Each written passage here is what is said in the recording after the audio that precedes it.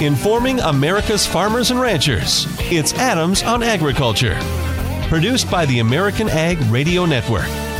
Here's your host, Mike Adams.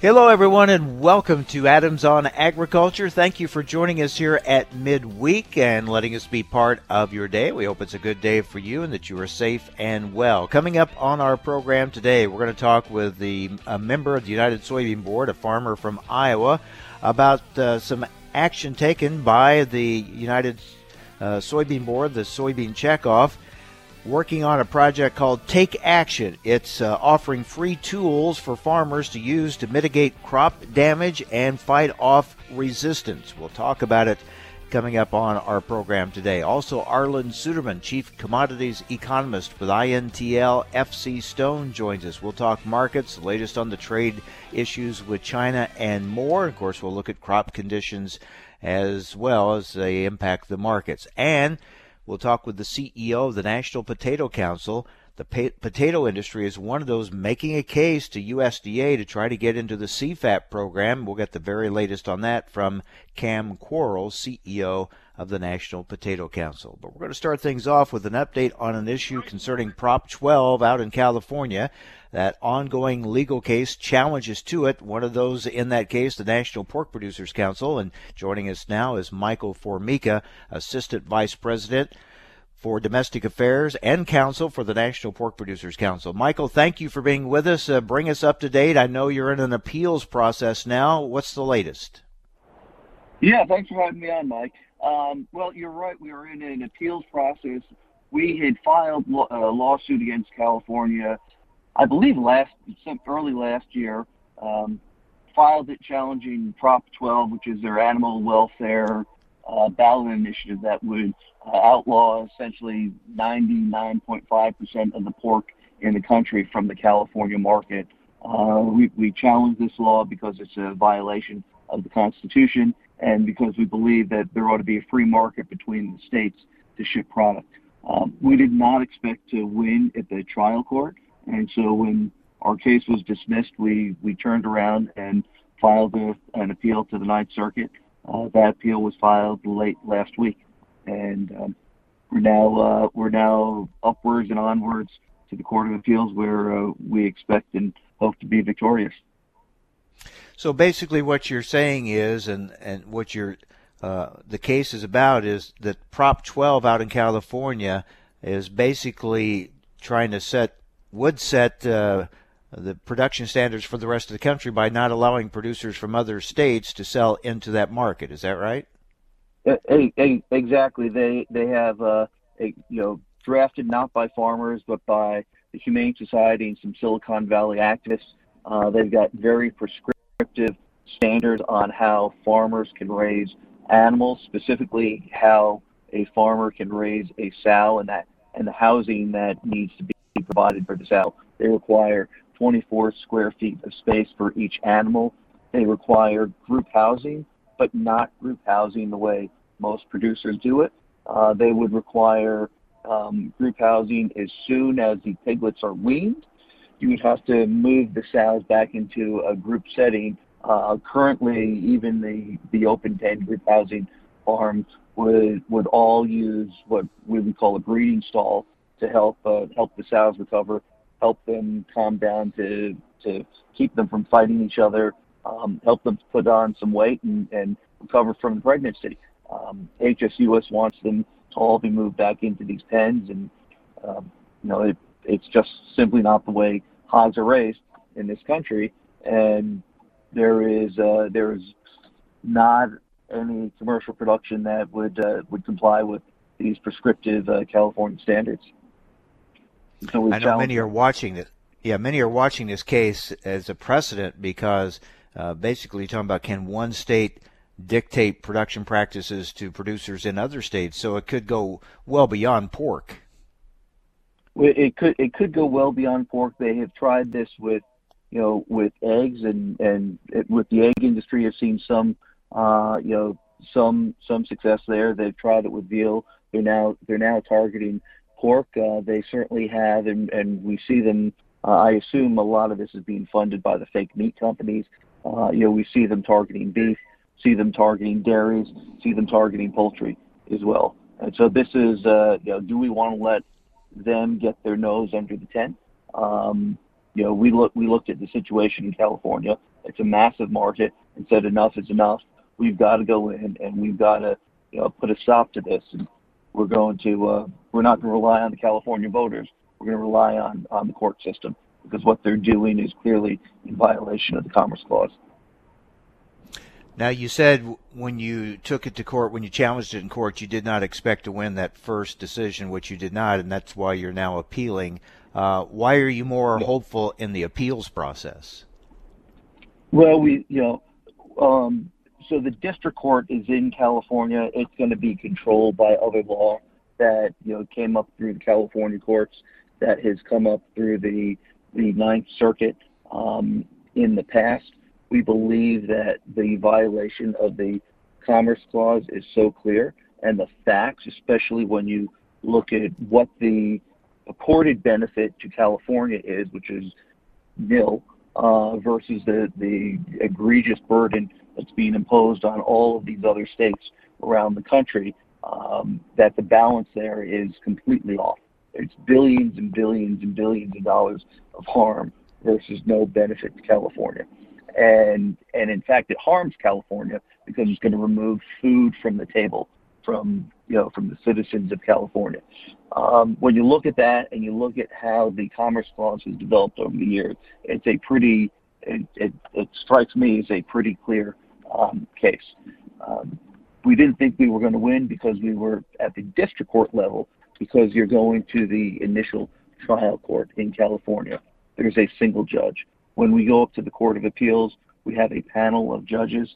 The Ninth Circuit historically has been very difficult for industry, but one of the things the president has done is he has reshaped the courts, and now there is a majority Republican lean to the Ninth Circuit. We expect to get a much more favorable review by them as we're going forward, and then after that, our case is ultimately designed to appeal to the appeal in the sense that the Supreme Court would want to take it up, to end up at the Supreme Court, where we are very consistent with the long-term trends of the Supreme Court, and expect to get a victory there. We're hopeful we get a victory there.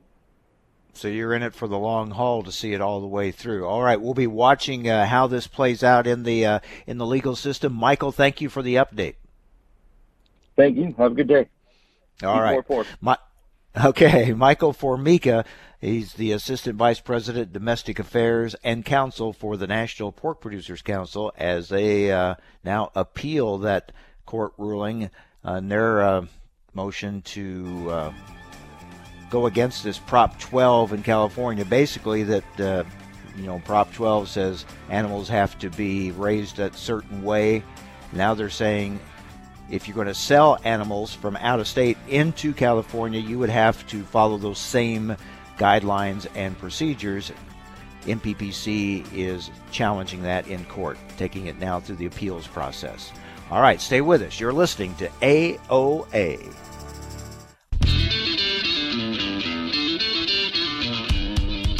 Information America's farmers and ranchers need to know. Adams on Agriculture. Now, back to Mike Adams. Well, this is Pest Week. PEST standing for Pest Elimination Strategies and Tactics. The Soy Checkoff and its partners in the Take Action program have released some tools to use to mitigate crop damage and to fight off resistance. Here to tell us about it is Tom Oswald, a member of the United Soybean Board from Iowa, and is the United Soybean Board Supply Action Team Chair. Tom, thanks for joining us. Tell us a little bit more about these free tools that you're offering. Well, thank you very much. Yeah, thanks for having me. The tools, there are basically a couple different places to find them. One is the online site, and then there's this app. In fact, I was using the app here at home a few minutes ago. But the key thing is the Take Action program is this collaborative effort with universities and companies, and the idea is to help farmers stay ahead of the issue of pest resistance, or if they have pests that are resistant, be that diseases, insects, or weeds. to help them get on top of that by developing strategies and tactics to do so. Yeah, these are all profit robbers, and we know resistance has become a huge issue. Give us an example of some of these tools of how what's there that can help farmers dealing with this. Well, for example, when I was using the app, I was thinking about the number of modes of actions that I was using in my soybeans and corn to see if I'm really breaking up my strategy enough. It's pretty easy to go into the app and enter in an herbicide that you may be using, for example, and it'll tell you, its mode of action, and then you think about the other ones you have, so that the tool works very well. Oftentimes you go into one of your input suppliers, you may see a chart on the wall that shows the various products and their modes of action. It's very important that the mode of action is important, but also the scouting element. You've got a weed that you're looking at and you go, what is that weed? You take your app and you can go do it or find it online. Really helpful. And again, it's the whole thing of this pest week is to help farmers think along the lines of, oh yeah, I need to get back out and scout. I made that application early on. Is anything escaping? Is it time now to treat? If there is an escape, how might I approach it differently? I know that was what was on my mind because though we don't have palmer or amaranth, for example, here, the water hemp is just a real pain to try to stay on top of, especially in wet areas that in many years can be very difficult to get in and control. So each day you kind of feature a different step that can be taken? Well, there's a lot of different things going on. That's correct. Yeah, during Pest Week, it's all about getting the mindset to do that. Even here in mid-season, there are steps to be taken, right? And a lot of it starts with scouting those fields. Oh, man, that's for certain. I was out checking some spots, and I found, for example, on my farm, a spot where my burn down wasn't there. It was a problem with the guy operating the sprayer, which happens to be me. Probably didn't have a section turned on. And it really illustrated to me that my burn down did me a lot more good than I thought when I see weeds that were obviously in a pattern that suggests it was a sprayer error. Scouting is so critically important. That's correct. We're talking with Tom and whether Oswald. You do it or yeah, go ahead. No, I was just thinking whether it's you or your advisors, too. I mean, realizing a lot of farmers may not be able to scout themselves. Right. But it's, again, about that conversation, making sure you're getting on top of your strategy. Yeah, get people out there, someone checking it and working on the strategy. We're talking with Tom Oswald from Iowa, member of the United Soybean Board, the USB Supply Action Team Chair. We're talking about Pest Week and some of the tools being made available. So in your program, you have resources kind of broken down by specific disease, insect, or weeds that farmers may be facing on their farms, right? Oh, exactly. Absolutely. That's like, again, on the application down at the bottom, on the phone, you select weed, insect, disease. Again, that's where it kind of leads you to resources. Similar fashion on the website, iwilltakeaction.com. And, the key thing is, too, that, this is farmers funding resources for farmers. We're doing this through the checkoff. And it's very important that we have these unbiased works that we fund through universities. A lot of great university resources have gone into this information that's on the website, and that helps, that unbiased. Farmers want to know that, is this answer unbiased? And I think that's what's really valuable in the fact that we do have insights from the researchers is the backbone of this information. And you're wanting farmers to adopt these management practices that would lessen the impact of resistant pests and also preserve not only current technologies but future technologies, right? Exactly. I think that's what's really important is, Mother Nature keeps throwing curveballs at us and always will, and some of the products we have still work, and we have some maybe coming down the pike in the future, but the key thing is weeds will find a way, or pests, again, diseases and insects, can't forget those. And that's what's great about Pest Week is we're coming into the front end of scouting for diseases and possibly in-season insects. And so that's important. Also maybe scouting to see if the technologies in the case of, rootworm technologies, I know there are people that are interested in those. All these technologies, it's really important to scout and review and make sure products are working and develop that multi-prong approach that weeds and pests have less ability to dodge what you're trying to achieve. Sustainability is really important for U.S. soy, and part of that to the farmer is profit, obviously. You noted that, and our ability to use less tillage and other practices to, take care of the soil and water is important to our customer base. And if you can't control the weeds, it just makes everything a whole lot harder. And we know that, and that's why we're working in this space. At the United Soybean Board, the Soy Checkoff, you have a number of partners with you on this project. That's exactly right. There's industry partners, the universities, again, as I noted, all of them working together. The commodity groups, there's other commodity groups involved in this, although mostly this was started from soybean because, noticing the resistant weeds. But we're also working across a number of areas there.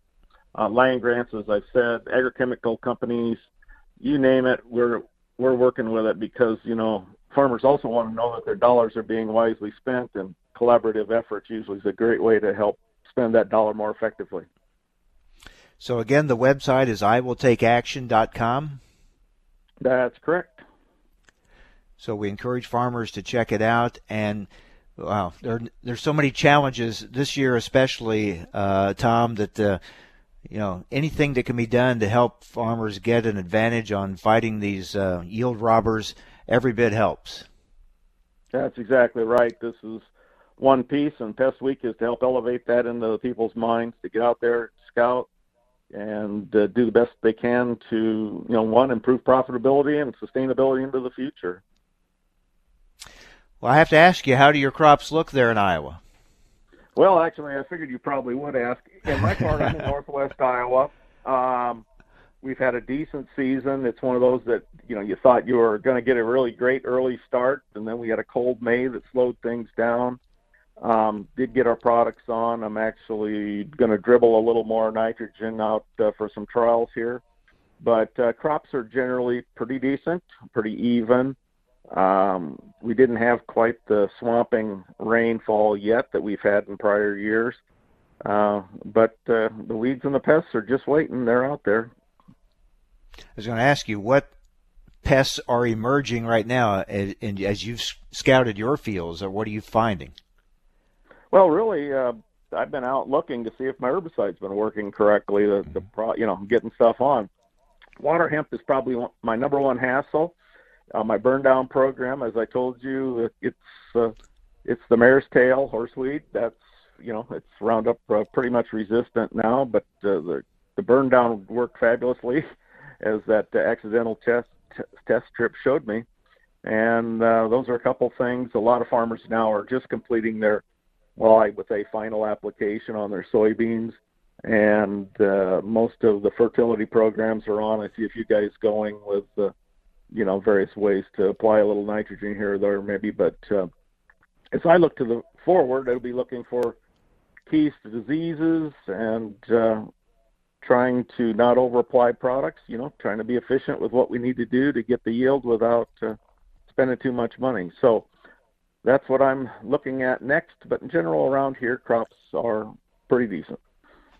All right, so we encourage farmers to check out that website, iwilltakeaction.com, and get some good, helpful information and some tips to fight these yield-robbing pests. Thanks a lot, Tom, for the update. Take care. Thanks for the chat. You bet. All right, Tom Oswald from Iowa, United Soybean Board Supply Action Team Chair. Up next, we'll talk markets with Arlan Suderman from INTL FC Stone. Stay with us. You're listening to AOA, Adams on Agriculture.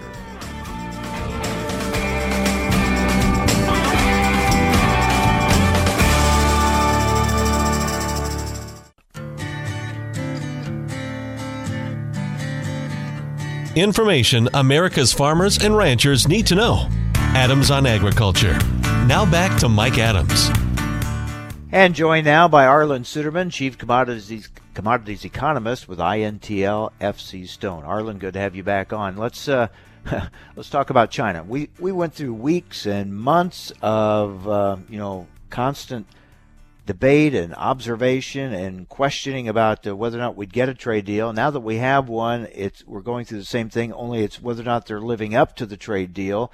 And, of course, Peter Navarro kind of threw a bomb into the whole works recently by saying the deal was off, and then of course the president and others came back and said no, it's still on. So we have all this uncertainty, and everyone monitoring how much they're buying, where they're at, and are they on pace, are they fulfilling their commitments. How do you feel about where we're at with the phase one trade deal with China? Well, they're obviously behind schedule, and it's easy to blame that on coronavirus, but we really haven't gotten into the real test period.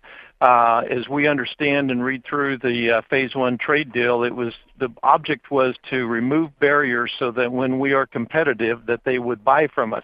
How that merges with the unpublished individual commodity-specific targets is still a little bit unclear. But the problem was after coronavirus and China started reopening again, we weren't competitive because our dollar was so strong relative to the BRL, and we simply could not compete on a dollars and cents standpoint. Whenever our dollar weakened and the BRL strengthened, we became competitive, and they bought from us. And when it reversed, then they quit buying from us again. But now Brazil's soybean basis is certainly tightening up as supplies start to run tight.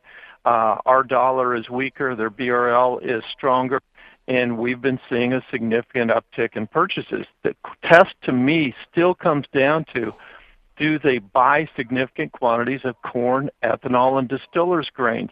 We have not seen a lot of movement on that. We continue to hear chatter among our customers in China about that possibility. We heard the Secretary of State Mike Pompeo's office comment on that, was it a week ago? But we haven't seen any actual movement. We've heard rumors for 2 years now. Rumors don't really pay the bills. So to me, that is the real key, and it comes down to, what China thinks is in its best interest, and so far apparently they haven't felt it was in their best interest to move forward. Yeah, the focus is always on soybeans, but to get anywhere near that 36.5 billion figure, they're going to have to buy more than just soybeans. Yeah, they really do. Robert Lighthizer, a U.S. Trade Representative, said in testimony here recently that the current purchase level is around $10 billion. The latest official data that we have is about 6.3 or 6.4 billion, but that only goes through April, so I assume Lighthizer has more current data. So that still keeps it within reach, particularly with all the pork they're buying. If they were to buy their normal allotment of soybeans for shipment this fall, as well as adding some corn, some wheat, some ethanol, and distillers grains, they could certainly push it above 30 billion in anyway. But will they do that is still an unknown, and why the markets are so hesitant to trade it. We're talking with Arlan Suderman with INTL FC Stone. Let's switch over to our production. How do you feel about where the crop progress is at, crop condition numbers that are coming out each week? How do you feel about those as where it's taking us, what pace we're on for our crop this year? Yeah, we're really looking at a growing season that's, I hate to say it, greenhouse conditions, because it's not quite that, but above normal temperatures overall. In fact, June was quite warm for the Midwest, especially in the western part of the Midwest here in the Dakotas. But we've had moisture. There have been times when we've dried out, but then timely rains have come through. Roughly 20% of the belt now is drier or drier than we'd like, encountering some stress. That's fairly normal in a typical year, that there will be 20% of the belt somewhere that's too dry. And there is some risk we could expand that to a third of the belt once again. But overall, we've got Gulf moisture coming up. We've got moisture riding over the top of the high from the Pacific. We've got the channels open to bring moisture in. It's an unstable pattern right now that we're in, which tends to feed a lot of these pop-up thunderstorms. So some people get missed, some people get dumped on. If you get enough movement of that, then everybody tends to get some rain. And so overall, the crop conditions are holding up. Right now, my model would put the corn crop at 179.3 bushels per acre, which is a little above USDA's trend yield of 178.5. And soybean yield would be at 50.6, which is a little above USDA's trend yield of 49.8. When I posted that on Twitter Monday afternoon, I thought I would get a firestorm of farmers criticizing me for putting the high yields out there, and I had more of them say, I think you're too low. And Wow. that really took me back. You just don't hear that from farmers unless they're very comfortable with how their crop looks. I know there are some problem areas, and if you look at the condition rings, you can really see that. Eastern Midwest, Kansas, Colorado specifically, and even some areas of North Dakota. But overall, the nation's crop looks pretty good. Are ethanol plants starting to buy corn again? They are, and since they closed down and now reopening, some of them just are short in coverage and needing to push the basis in order to get their needs filled. But we're also getting to that time of year that farmers are starting to get nervous with the good crop conditions out there, knowing that they're going to need to make room for the crop coming later this year. And so it's not taking much of a push in the basis in order to get their needs filled.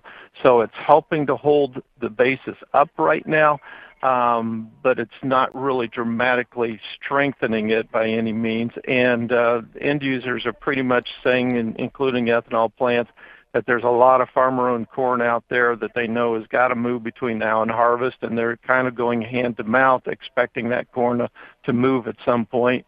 And typically, if we're going to get a weather premium in the market, we would anticipate that here over the next few weeks as the forecasts start to look into the pollination period. If it doesn't show any problems, then we're vulnerable to the downside. If problems do exist, then the speculative funds have a lot of short positions to unwind. We know that oftentimes, what farmers are focused on, what the media is focused on, may be different than what traders and the markets are focused on. What are the markets focused on right now? 3.3. That's $3.3 billion in carryout for the next marketing year. That's what the fund managers are looking at. So that means that really to sustain any type of significant rally, we need to take about $1.8 billion off of that and drop us closer to 1.5. So $1.8 billion can come out, but it would probably take a combination of some production problems and that Chinese business we were talking about earlier. And one of the things to keep an eye on long term is that China is still, even with African swine fever, is still consuming about 30 million metric tons more corn every year than what they're producing. And so they're importing about 7 million metric tons a year, most of it from the Black Sea. So is Chinese government as a policy, they're going to have to deal with this at some point. So are they going to allow for inflated meat prices in order to avoid increasing import quotas for corn, or are they going to open the doors for much higher imports of corn? And we don't have the answer to that, but that's something policymakers in China face. They're going to have to deal with at some point, probably over the coming year. You mentioned on-farm storage, needing on-farm, stocks needing to move. Do we have much of a handle on how much is still on the farm or how much is moving? Well, USDA is forecasting ending stocks for the current marketing year on August 31, a little over 2 billion bushels. And the general sense is that the majority of that, probably 60-70% of that's probably still in the farmer's hands. So that's a significant amount of corn that would fill a lot of needs between now and the harvest this year. All right, so we'll keep a close watch on that. As we look at the markets overall, what impact is COVID-19 still having on the grain markets? Not a significant amount. Certainly we'll learn more here on June 30th as we get a feel for what impact it had on feed usage. You can make an argument that it increased feed usage. You can make an argument that it decreased feed usage between culling and changing rations. but there's a lot of unknowns, and plus we had some lower quality corn anyway from the last harvest, and so we know from the March 31 stocks report that resulted in increased consumption both for ethanol and feed usage, just simply to get the gain that we wanted or the production that we wanted. So we'll get a lot of questions answered on June 30th. But we're recovering in the livestock industry. We're getting slaughter back. We're still backed up in animals, which does tend to consume more feed overall. But most of the big impacts are really behind us right now from a feed standpoint. All right. It's going to be an interesting summer, that's for sure. Arlan, thank you so much for being with us. Thanks for the update. We'll talk again soon. Thank you, Mike. All right, Arlan Suderman, Chief Commodities Economist for INTL FC Stone. Well, the deadline has passed for those commodities wanting to get into the CFAP program to make their case. One of those industries, one of those segments of the agriculture industry that's made its case is the potato industry. We'll get an update from Quarles, CEO of the National Potato Council. How confident or optimistic are they that they'll be included in CFAP? We'll find out next on AOA.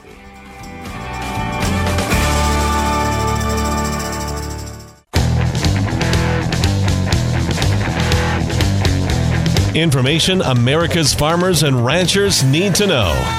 Adams on Agriculture. Now, back to Mike Adams. Well, as USDA continues to implement the CFAP, Coronavirus Food Assistance Program, and money is being sent out to producers, there are still commodities wanting to get into the program. One of those, the potato industry. And joining us now is the CEO of the National Potato Council, Quarles. Cam, thanks for joining us again. You have made your appeal to USDA why you feel that the potatoes should be included. Have you heard anything back yet? Not yet, Mike. There's been a huge number of comments that have poured into USDA over the past week or so, trying to get commodities into the program. They've got to sift through all of those and validate them and then make determinations. So realistically, I think we're looking at several weeks before they make those adjustments.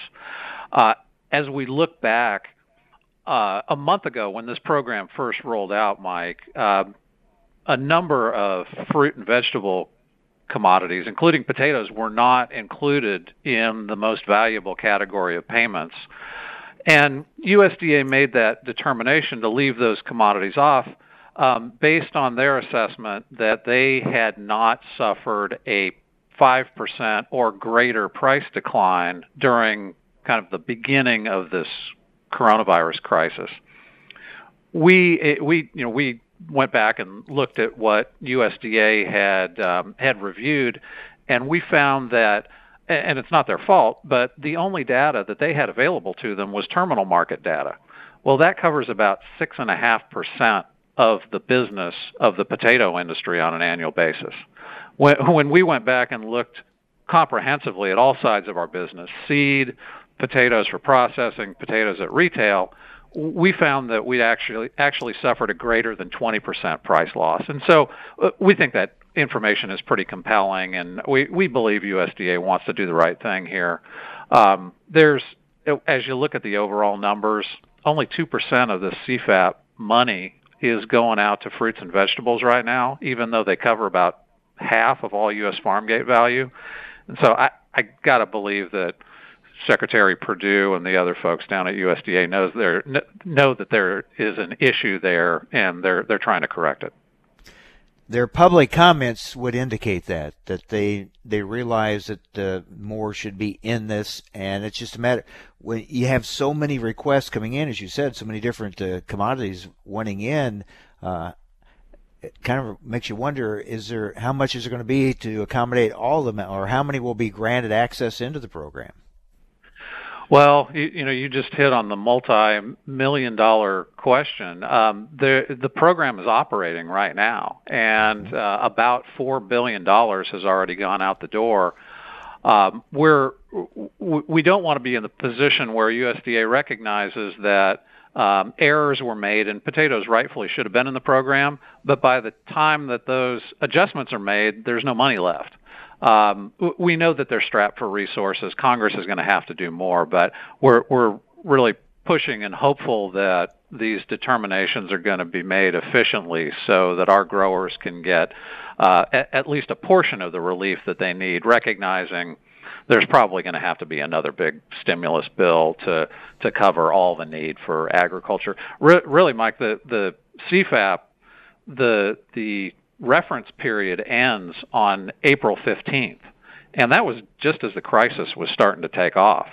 So I think everybody recognizes that this thing is going to take a lot of twists and turns through the balance of 2020, and resources need to be there to provide for all of those variables that we probably haven't even contemplated yet. Mm-hmm. We're talking with Cam Quarles, CEO of the National Potato Council. Cam, we've talked before about the impact of COVID-19 on the potato industry. As the country starts to reopen, we start seeing some signs of recovery, people getting out more, eating out more. Are you seeing any rebound yet for the potato industry?